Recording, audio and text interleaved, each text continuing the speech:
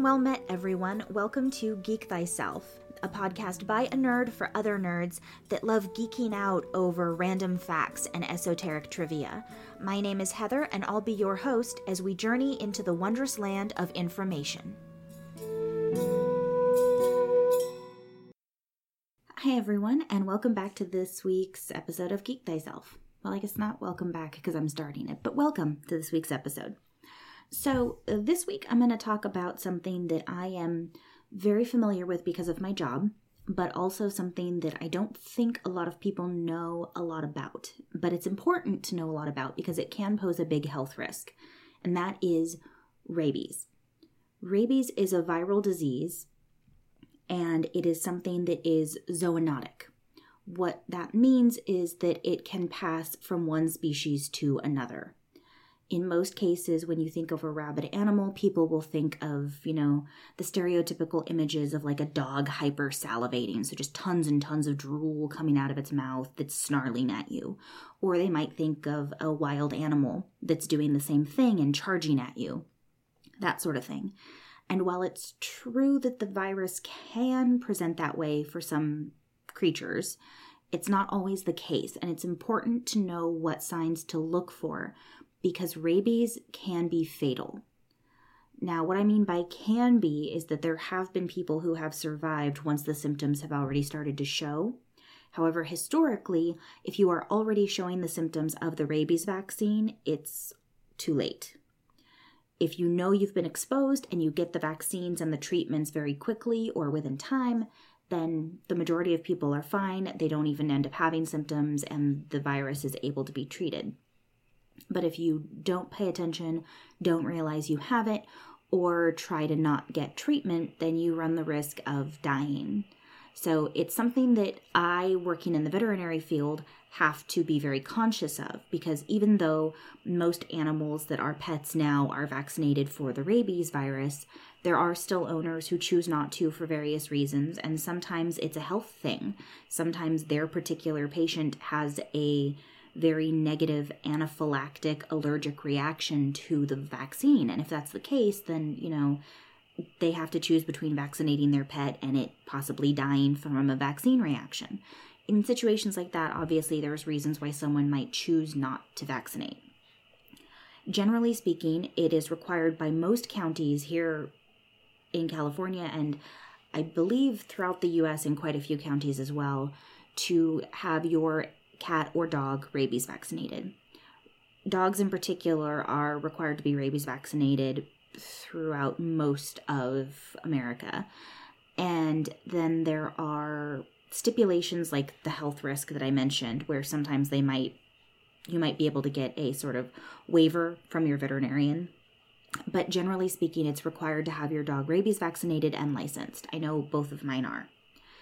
For cats, it's a little hit or miss. Some counties do require that you have your cat rabies vaccinated and licensed with the county.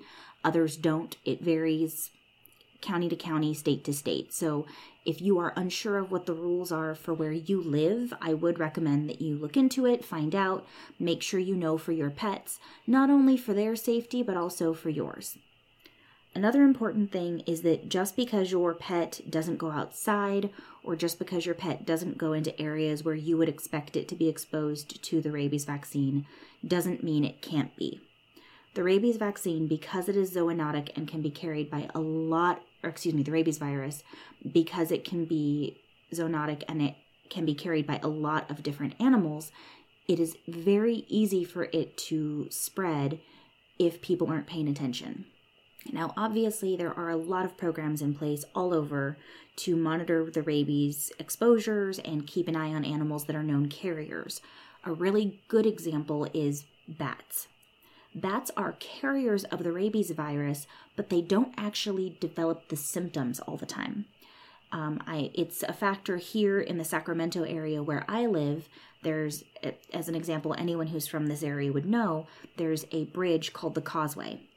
It's a very large bridge, and it spans across a waterway between Sacramento and Davis, which is a nearby town. It's also where I went to college. Yay, UC Davis. And that Causeway Bridge, underneath it has a colony of bats. And bats are known rabies carriers. So it is something that's closely monitored in my area in particular, just in general, and should be monitored closely no matter where you live, unless you happen to be lucky enough to be in one of the areas that is rabies free. There are very few of them. One of them is actually the state of Hawaii. All of Hawaii, all the islands are rabies free. They're far enough away from the mainland that it didn't get there, and they were able, to recognize that it was something they wanted to keep out before it ever got to the islands. So luckily for them, it's not something they have to worry about. But because of that, if you are ever going to Hawaii with your pet, there are months and months of procedures and documentation that you have to go through in order to make sure that your pet is allowed to legally enter Hawaii. Now, if you don't follow those rules and steps, you will be stuck in a position of trying to get to Hawaii with your pet, and your pet will have to be quarantined at a facility in Hawaii until they're deemed safe for release and rabies free, which can take months. So it's definitely something where if this is anything you've ever considered or are thinking about doing, and honestly, just in general, if you're planning to move somewhere with your pet, please, please, please look into what the requirements are before you get too close to moving. I can't even tell you how many times we've had people call us and say things like, oh, well, I'm moving to XYZ country and I'm supposed to leave next week and I guess I need to get my cat checked before I travel. Come to find out, we look into it and see what information they have to have in order to travel legally. And there's this, 6-page list of, well, they have to be rabies vaccinated. They have to have had a microchip placed 3 months before you leave. They have to have had a titer test to see if they have been exposed to rabies. And that has to be done several months before you leave. There's a whole list of things that have to be done if you're traveling somewhere with your pet, especially international, or to a place like Hawaii where rabies is not existent and they want to keep it that way. So just in general, this has nothing, well, it has a little bit to do with the rabies virus, but just generally speaking, if you're planning to move somewhere with your pet, please look into the rules and regulations way ahead of time. Otherwise, you might be stuck in a position where you are supposed to move in 5 days, but everything that you have to do for your pet is going to take 2 months. And if you don't pay attention to that, you could be stuck in a very awkward situation and or have to leave your pet with someone until you can get everything sorted. We've had that happen too. We had to help them get everything figured out, but we did. But it takes a lot of time. Back to the rabies virus. So the rabies virus, because it is endemic, which means it's naturally existing in my area, is something that I have to deal with on a regular basis in terms of a health concern, both for myself, for my pets, and for everyone I come in contact with. Because hypothetically, if I contracted the rabies virus, I would then potentially be an exposure risk to everyone around me. Now, the way viruses work are, and this is a very simplified version, so anyone who actually knows more because they've studied a lot of biology, don't at me. This is me simplifying for people who don't have a lot of biology or medical background. Basically, I think everyone pretty much knows our bodies are made up of different DNA strands, and that's what makes us who we are. It makes our cells code different parts of our body to be different things. It's why my hair is brown. It's why my eyes are brown. It's why my voice sounds the way it does. My DNA tells my cells to create those things. Well, the DNA is basically the code which then creates the program and entity that is our body. Viruses are very, very tricky. What they do is they slip into your body, they slip into your system through whatever means they get in there. Depending on the virus, it's going to change. But the virus gets into your system and it's encapsulated. So a virus, if you look at it under a microscope, and again, this is a very simplified version, is basically a bunch of DNA or RNA, which is part of the DNA replication process, inside a little capsule. So it's encapsulated and protected so that your body doesn't attack it when it gets into your system. What they do is attach themselves to cells, and then the DNA or the RNA, whichever one it is gets sort of injected into your cells, and your body starts replicating that DNA because it can't tell the difference once it's already inside your cells. So again, this is a very simplified version, and there's a lot of different types of viruses, but this is just one of the more common ones that I'm more familiar with, so I'm going into this one. But yeah, so essentially what happens, you've got your cell, and the virus injects itself into your cell. What then happens is that all of the parts of your cell that recreate DNA over and over and over again in order to keep replicating cells and keep your body functioning now have DNA that isn't yours. It's DNA that belongs to this virus, or RNA, which, like I said, is another portion of the DNA replication cycle. There's either way, your body now has RNA and DNA that isn't yours, but it doesn't know that because it's inside of your cells. So it starts replicating that as well. And just like it does for your own DNA, like why our skin cells regenerate, it keeps replicating it over and over and over and over again. And through that replication, the virus is able to spread throughout your body. Now, another unfortunate fact is that with a lot of viruses, because of the way they replicate, we can't always completely get rid of them. It's why for anyone who's ever gone to the doctor when they have a really bad viral infection of some kind, the doctor is often limited in terms of what they can do. Now, you might get a secondary bacterial infection and they can give you antibiotics to get rid of that. But once a virus is in your body, it's in your body. You can't get rid of it with antibiotics because the virus is inside your own cells. So it's really hard to get rid of. Now, and of course your body's also constantly replicating it because it's tricked your system into doing that. The problem then becomes, what do you do? Well, in the case of the rabies virus, unfortunately, it has a built-in self-limiter to a certain degree. This self-limiter is not ideal, though, because the way it limits itself is by causing death. So it does eventually stop replicating, and it does eventually stop with the host creature. However, in order for it to stop spreading from the host creature, that creature has to die. So for obvious reasons, this is not ideal in a lot of situations. In the case of the rabies vaccine, it specifically happens in mammals. So if you happen to be a reptile owner or a fish owner or something like that, you don't have to worry about your lizard getting rabies. But if you have a cat or a dog, or if you happen to live in an area that has a lot of wildlife outside, a lot of mammalian wildlife, so things like squirrels, raccoons, possums, anything like that, then it is a concern. And obviously there's also bigger mammalian and wildlife outside, things like mountain lions or bears or whatever, depending on the area you live in. What the virus does is causes inflammation in the brain. And the symptoms, some of the earlier symptoms include things like fever. They can also include tingling at the site of exposure. And this is something we know because humans, of course, over all the years that it's been around, have been exposed. And so we do know that that's one of the symptoms some of these people have felt. Unfortunately, those symptoms are also followed by much more violent and aggressive symptoms. Things like violent movements, uncontrolled excitement, hydrophobia, or fear of water. They often can't move parts of their body correctly and or will have some paralysis. They'll be confused because, of course, the inflammation in the brain is causing them to not think clearly, and they'll also often have a loss of consciousness. The other thing that's really unfortunate, as I mentioned earlier, is that it's a very deadly virus, and unfortunately, once the symptoms appear, death is often the result. It's not always the result. There have been exceptions. If you look in recent years, there have been cases where someone was exposed and they started to show symptoms, and they were actually able to basically be put into a medically induced coma.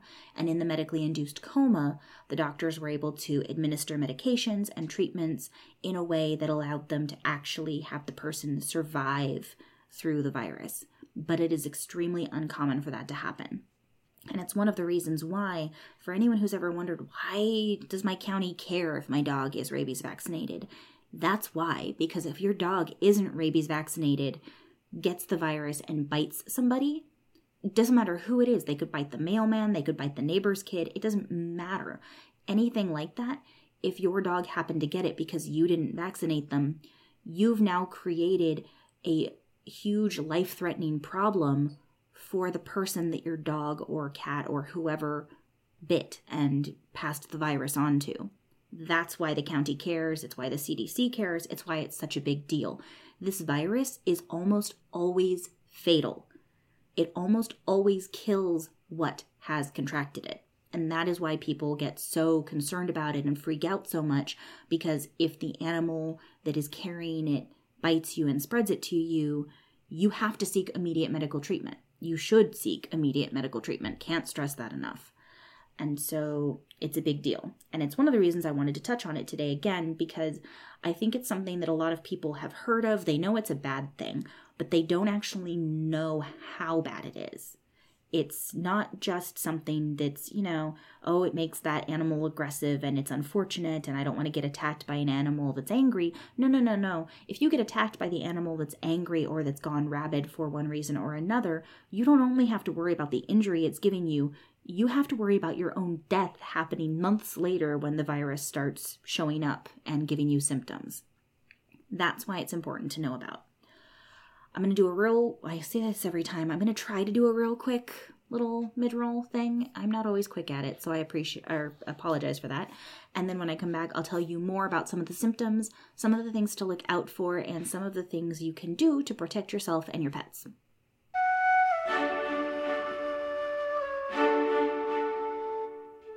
Okay, so real quick. World Anvil. If you like world building, I cannot stress enough that World Anvil is an amazing website. They're so robust. There's so much world building tools. Wow, my English is great today. So many world building tools there that you can use. I cannot stress enough that you should go check it out. It's worldanvil.com.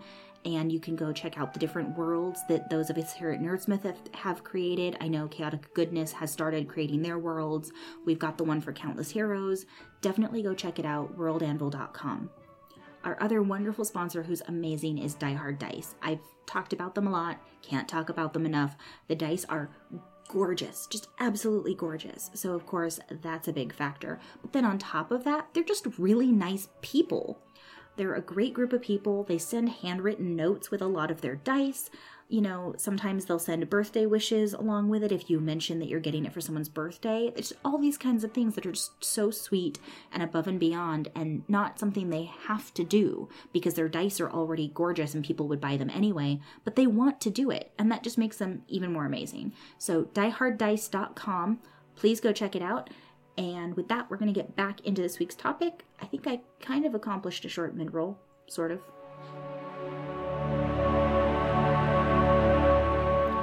Okay, so welcome back. I kind of made a short one. I'm not good at short mid-rolls, sorry. But with that, let's move into more information on the rabies virus. So I've already told you some of the primary symptoms. The short version is that because the rabies virus is putting so much pressure and inflammation into the brain, the patient that is presenting with symptoms is going to have neurological issues. Now, that doesn't automatically mean that every patient that comes in with neurological issues automatically has rabies. Obviously, that is not the case, but it is something that in my line of work we have to be aware of and keep an eye on when we're treating patients who are presenting in certain ways. If they're non-responsive, if we know that they're not recently vaccinated, if we know that they haven't been seen at a vet for a long time, or if we know that they go outside and therefore have a higher risk of exposure to other animals that might have rabies, those are all things that have to be taken into account. And so it is something that those of us in the veterinary field are particularly aware of, because unfortunately, there are a lot of people out there who don't realize how important the rabies vaccine can be. And it's a perfect example of, unfortunately, there are some owners who feel that their veterinarian might be talking about doing vaccines every year just because they want the money from the vaccines every year. That's not the case. We're recommending vaccines and things like the rabies vaccine in particular because it's a disease that could potentially threaten the life of your pet, and in the case of rabies, also other species, including yourself and your kids and your parents and your family. Anyone who's come in contact with the cat or dog could potentially become exposed and end up with the rabies virus. Now, one thing that does help is that it is primarily sent through bites. It's not something that transfers as easily through blood or through scratches or anything like that. It's usually through saliva. So if you don't get bitten, if you just get scratched by an animal, the chances of exposure are definitely less, but you still have to worry about being exposed because a lot of wild animals and a lot of domestic animals groom their feet. So there is still some chance that wet saliva was on their feet when they scratched you. So that is something to keep in mind. Even if you just get scratched, it can still technically be considered a rabies risk, depending on if the patient comes back positive. So another unfortunate thing about the rabies vaccine is that there's what's referred to as an incubation period. Now, people are more familiar with this in terms of the common cold, where you're exposed to your friend and then 7 days later your body starts showing the same symptoms they were, because there was an incubation period where your body was trying to fight it off and didn't manage to. In rabies, for humans in particular, the incubation period can be around 1 to 3 months, but it can also go up to 6 months. And there have even been a few cases, though it's not common, where it could be a couple of years before the virus actually started producing symptoms. Unfortunately, this means that just because you got bitten by an animal that has it doesn't mean you knew you were exposed immediately. And so that's why if you ever get bitten or scratched by a strange animal that you've never met before, you should always call your doctor and talk to them and find out about whether you should get the rabies vaccine, whether they should treat it. Always talk to your doctor if that happens, especially if it's an animal you've never met. Even if it's your friend's dog or cat, there's some concern about it, but at least that way, if something happened to that dog or cat, you would know, and therefore you would know to go get yourself checked out. If it's just some random animal you've never met, you should always talk to your doctor. Always, 100%. Another unfortunate thing is that usually the symptoms don't show up. So the obvious signs that rabies is present in the patient don't show up until 7 to 10 days before the patient dies. Because of this, there's a lot of different counties and states that will have what's referred to as a rabies quarantine period. So hypothetically, if one of my cats, who are indoor only and vaccinated, all of that, but if one of my cats scratched someone, even though they're up to date on vaccines or indoor only, doesn't matter, in my county, in my area, they're considered under a rabies quarantine. Now, if they're vaccinated and things like that, most of the time you're not required to do anything crazy except keep them inside for 10 days, which, mine don't go outside anyway, so it's easy. But the reason there's a 10-day period on it is because if the patient that bit or scratched someone is positive for rabies, within that 7 to 10 day period, they would be expected to pass away, because that is usually the time frame that the disease takes. Once the symptoms show and the patient is actively drooling or actively acting neurologic, at that point, there's usually maximum of 10 days before they pass away. So if the patient that bit you or scratched you passes away within that 10-day mark, there's procedures that have to be taken and testing that has to be done to make sure you're safe. But because of that, those rabies quarantines are very important. So if your vet ever asks you about those or is asking if your patient is vaccinated, some of those are the reasons why, because we're trying to figure out, is it safe for us to handle your patient, especially if they're grumpy at the vet, or is it safe in terms of the patient's health? Like, what's their exposure risk? Though there's a lot of reasons why we ask a lot of questions about rabies in particular. So, short recap. Rabies is a virus that is infectious to mammals, meaning you, me, cats, dogs, rats, bats, anything that's warm-blooded. There's some evidence that it can be carried around in other species, but it's not common, and it doesn't usually infect them the way it does us and cause death. So it is extremely unlikely, but not 100% impossible. Another thing is that it is almost always deadly, and especially once the symptoms actually start to show up, survival is almost unheard of. There's been very, very few cases, except in recent years, like I mentioned earlier, they've been able to put a couple of people in comas and have them survive, but it's extremely rare. It's extremely unlikely. This virus is one that is actually RNA-based. I mentioned that at the beginning, but it basically tricks your body into replicating its own RNA, making more and more and more of itself. And as it does so, it spreads throughout the body. This one particularly targets the brain and causes a lot of inflammation in the brain, which is why you have neurological symptoms. Because it is zoonotic and can be passed from one species to another, namely it could be passed from your dog or cat to you or your children or your family in general, it is very, very important to get your patients, get your cats, your dogs, any pets, rabies vaccinated as per your veterinarian's recommendation. Every veterinarian is going to have different regulations for their areas. They're going to have different recommendations based off of your personal patient's health. So check with them before, trying to demand it, because there might be a medical reason why they don't think your pet should have it. But it is something where if you've never had it done for your pet, or if you've never really considered it important, you might want to look into how serious of a rabies exposure situation there is in your area. I know for a fact that in 2017 there was a rabies positive cat in the greater Sacramento area, not too far from where I work.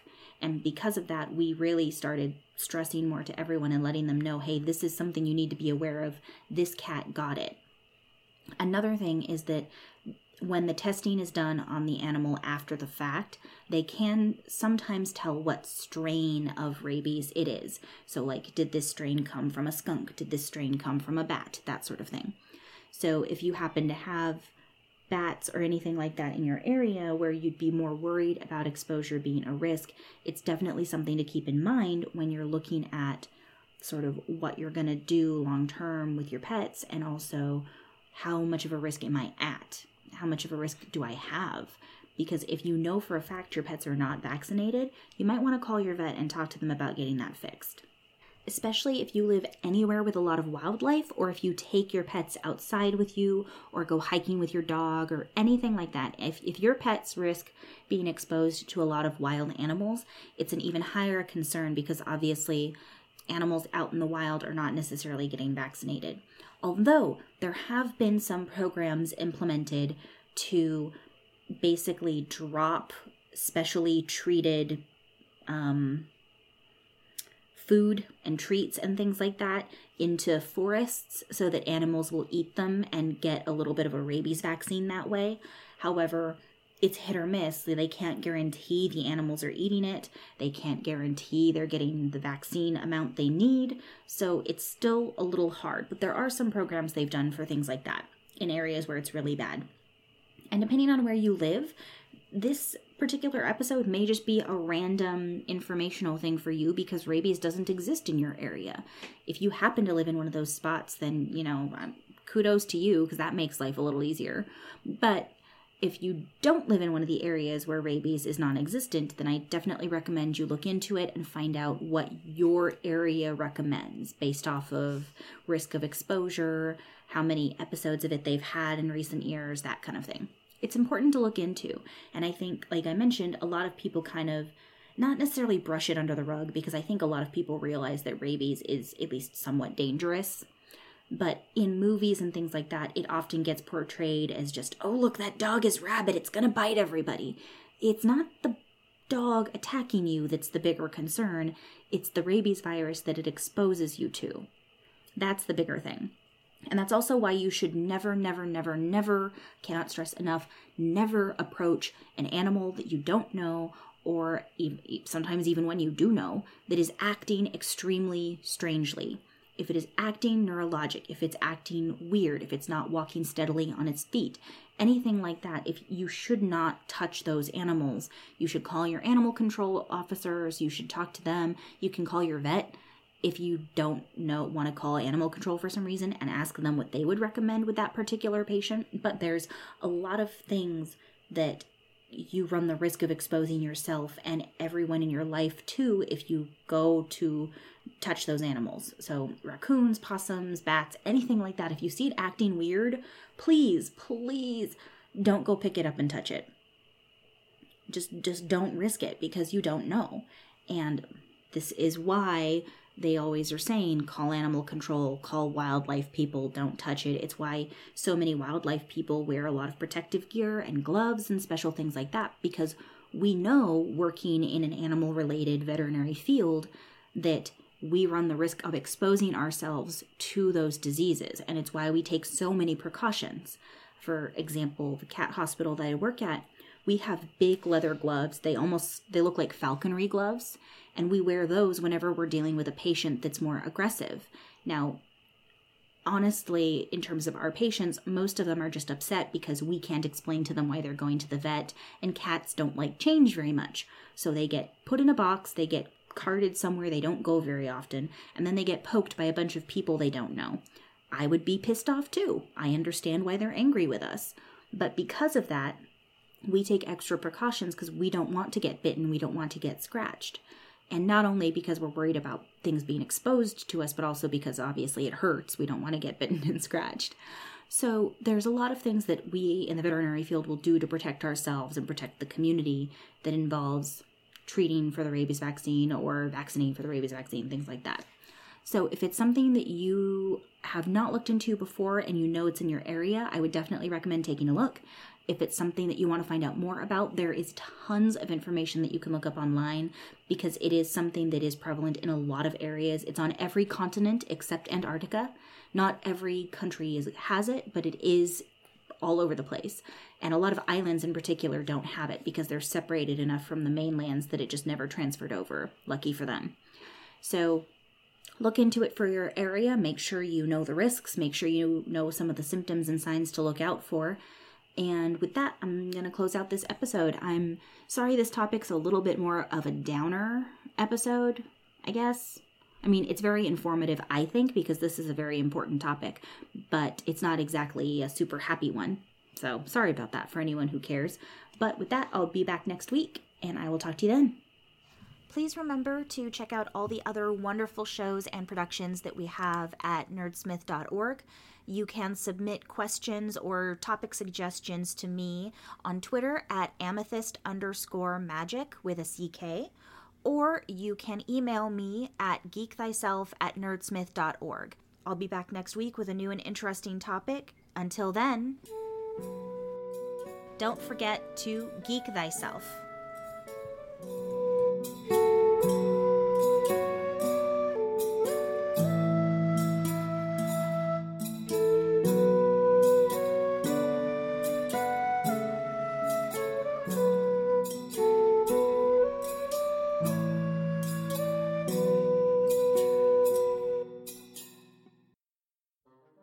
In a world that's forgotten the meaning of hero.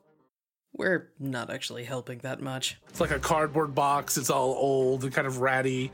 I believe there might be some mistake. I said Proctor equipment. Yeah, no, this is it. Bronze badge, lost and found. Here you go. And the arrow didn't hit bone, so you can reuse it.